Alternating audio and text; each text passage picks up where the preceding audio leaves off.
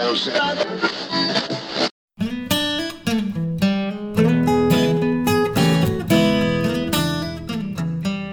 and welcome to Wise About Texas. This is your host, Ken Wise. Thank you so much for tuning in today to this episode, recorded and released 186 years after the siege of the Alamo.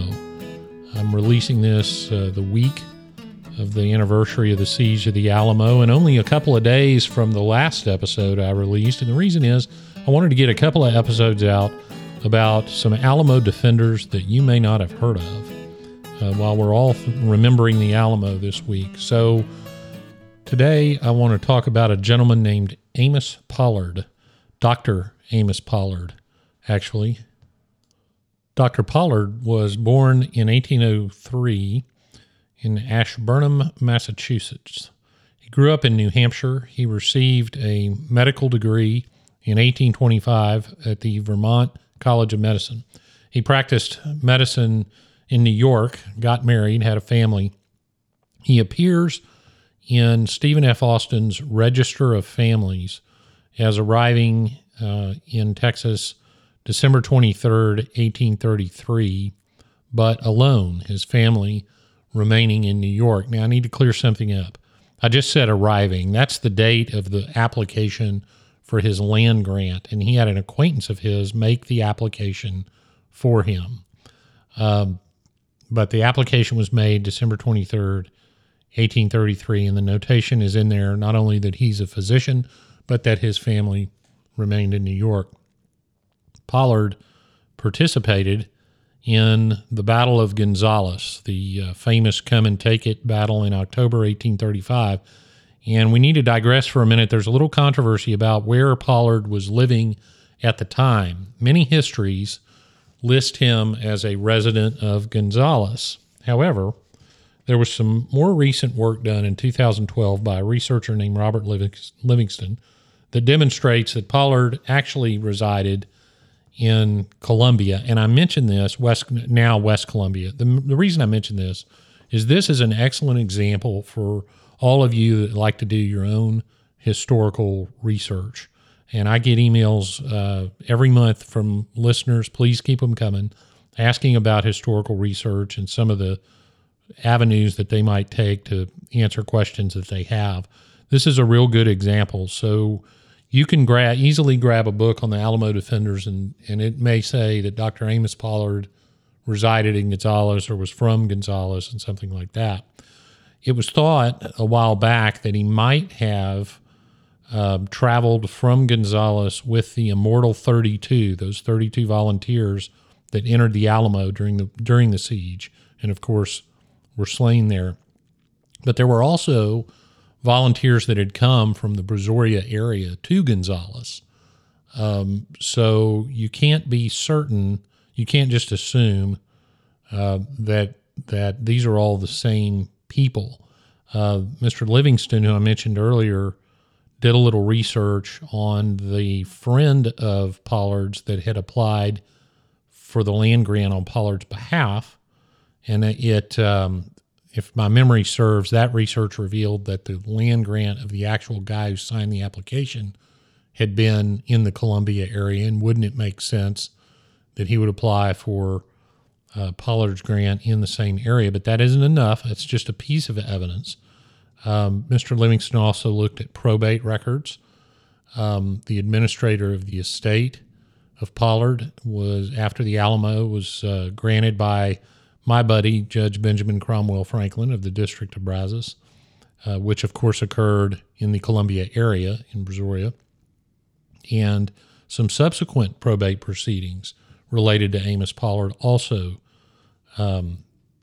occurred in that area. Now, why is that important? Well, those would have involved land, but more importantly, in the legal world, we have a concept called venue, and that is where can you bring a certain legal proceeding. And in a probate proceeding, you're going to bring that where usually where the person resided. So Livingston amassed this evidence. There's one other piece of evidence I'm going to talk about in a few minutes. But he amassed this evidence, and every bit of it points toward Pollard's residence in Columbia. So the lesson is that you cannot necessarily rely on one piece of evidence. Go behind it and investigate it, judge its credibility, and go down some more trails if you need to. All right. So Dr. Pollard is a physician by the time he gets to Texas, a physician of considerable experience. He participates in the Battle of Gonzales. He then went on to be a medical officer during the siege of Behar later in 1835. After that battle, he was named or referred to for the first time that I saw as the chief surgeon of the garrison, remaining on the staff of Lieutenant Colonel James Neal, and set up a hospital in the Alamo after the Texians had taken Behar. Dr. Pollard died in the Battle of the Alamo, probably defending the hospital. The hospital that he had set up in the Alamo was located roughly in the southwest corner of the convent yard of the mission. Now, I do not want to get all the Alamo enthusiasts riled up at me. I am not an Alamo scholar. As I said in the last episode, I am an Alamo enthusiast, as we all should be. So I'm going to describe it as an approximate location. I'm not even going to tell you the map I'm looking at. It's an older map. But I don't want to get into an argument about whether it's the right map or not.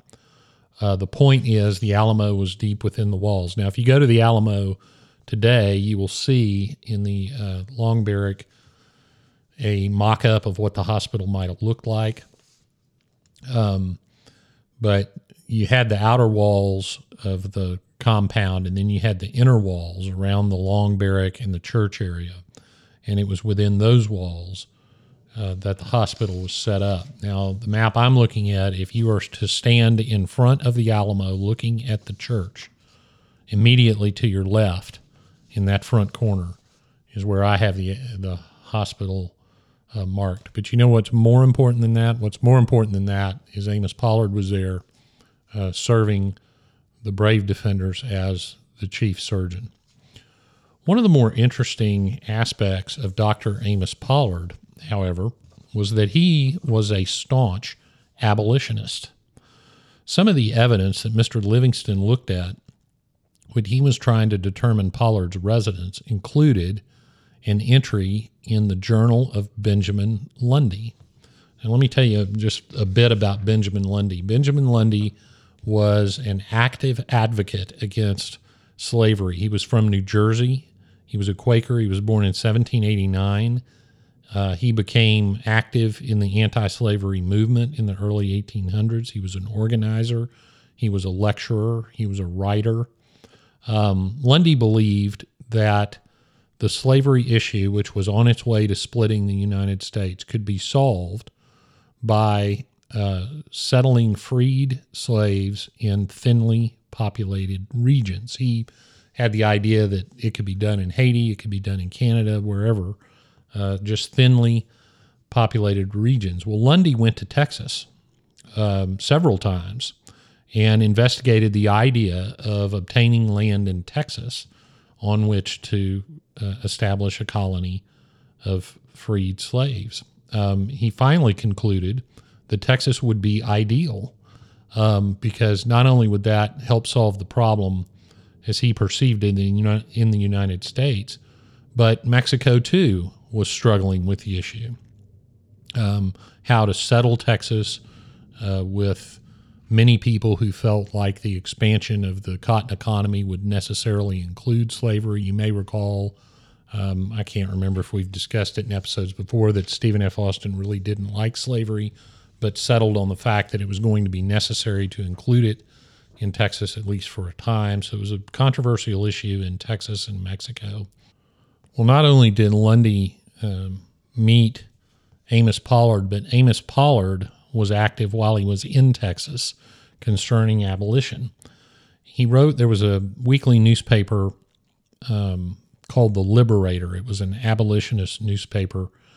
And Pollard wrote a letter from Texas to the newspaper, sort of, and this, you would write letters back to these newspapers to, in a sense, advertise and journal your activities in new country. And so Pollard writes this letter to the abolitionist newspaper, The Liberator. It's published May 16th, 1835, but Pollard wrote it February 15th, 1835, and he wrote it from Columbia, Texas, or as he writes it, Columbia, Texas, Mexico. And I want to read it to you. It's very interesting to think about. So this is Dr. Amos Pollard, Alamo Defender, writing on February 15th, 1835. Dear Sir, although I have not a personal acquaintance with you, yet being animated with similar feelings, I take the liberty of thus addressing you. Having been in this country, meaning Texas, about 18 months and explored much of it, and being, as it were, identified with it myself, I am anxious to do what can possibly be done to settle it with the friends of freedom from the free United States. Let me pause for a minute. So Pollard is saying, I am now a Texan. Everyone knows I'm a Texan, and I want to settle this area with abolitionists. Continuing, Texas is now settling extremely fast, mostly from the western and southern states, because it is more known in those states. But let the people of the northern and eastern states only have correct information concerning this interesting, rich, and prospectively great country, and they will pour in here in torrents, leaving the slaveholders shortly in the minority. So let me pause for a minute. So it's not going to take a whole lot of immigration before the slave owners in Texas become a minority. Continuing, the Constitution of Mexico precludes slavery, yet it is evaded by having the blacks indentured for 99 years, etc. All the hilly parts are very healthy for northern people, and Texas presents more pecuniary inducements to immigrants than perhaps any other country on the globe. The richest cotton and sugar lands are now cheap. We are here the most free people on earth. The revolutions of Mexico disturb us not in the least. We enjoy perfect liberty of conscience and pay no taxes. I am very anxious to see an end put to slavery in all parts of the world, and especially that it may be prevented from taking deep root in Texas. I am a native of Massachusetts and have practiced my profession in Boston and New York. I am your obedient servant, Amos Pollard, M.D. That's the end of his letter. What's fascinating about this letter, especially in present times, is Pollard is arguing this is a wonderfully rich country, no dispute about that, and a wonderfully free country. Amos Pollard had the same attitude as everyone else fighting for the Texian cause. They were fighting for freedom. The important thing was to keep Texas free from the tyrannical government of Mexico. The question of slavery would be settled later, with gentlemen like Amos Pollard attempting to settle the country with abolitionists and join the political battle that was sure to follow over the issue of slavery. Now, of course, once the Republic was free, the slave-owning interest prevailed with respect to the law, and slavery was legalized, putting an end to Pollard's plans. But at the time he wrote this, the time he, too, was a Texian patriot like all others fighting for freedom, the question of slavery was secondary and far from settled. So think about that when you're hearing discussions of the role slavery played in the Texas Revolution, and it certainly did play a role. But ultimately, Amos Pollard and his fellow abolitionists would fight for the same cause that anyone else in Texas fought for, freedom. Well, that wraps it up for this episode of Wise About Texas. I'm going to cheat you a little bit out of some getting there sites because Amos Pollard, having died in the Alamo, his remains were burned by Santa Anna along with the rest of the defenders. So there's no grave site to visit. But I'll encourage you during these high holy days of Texas history, as this episode is being released, the week of the anniversary of the Alamo siege, go visit, attend some of the many ceremonies commemorating not only the heroes of the Alamo, but all of the Texians that fought for the independence that led to the creation of the greatest state in the Union. Find us on Instagram and Twitter at Wise About Texas. Like and share the Wise About Texas Facebook page, and go out and do something for Texas today. And until next time, God bless Texas, and we'll see you down the road.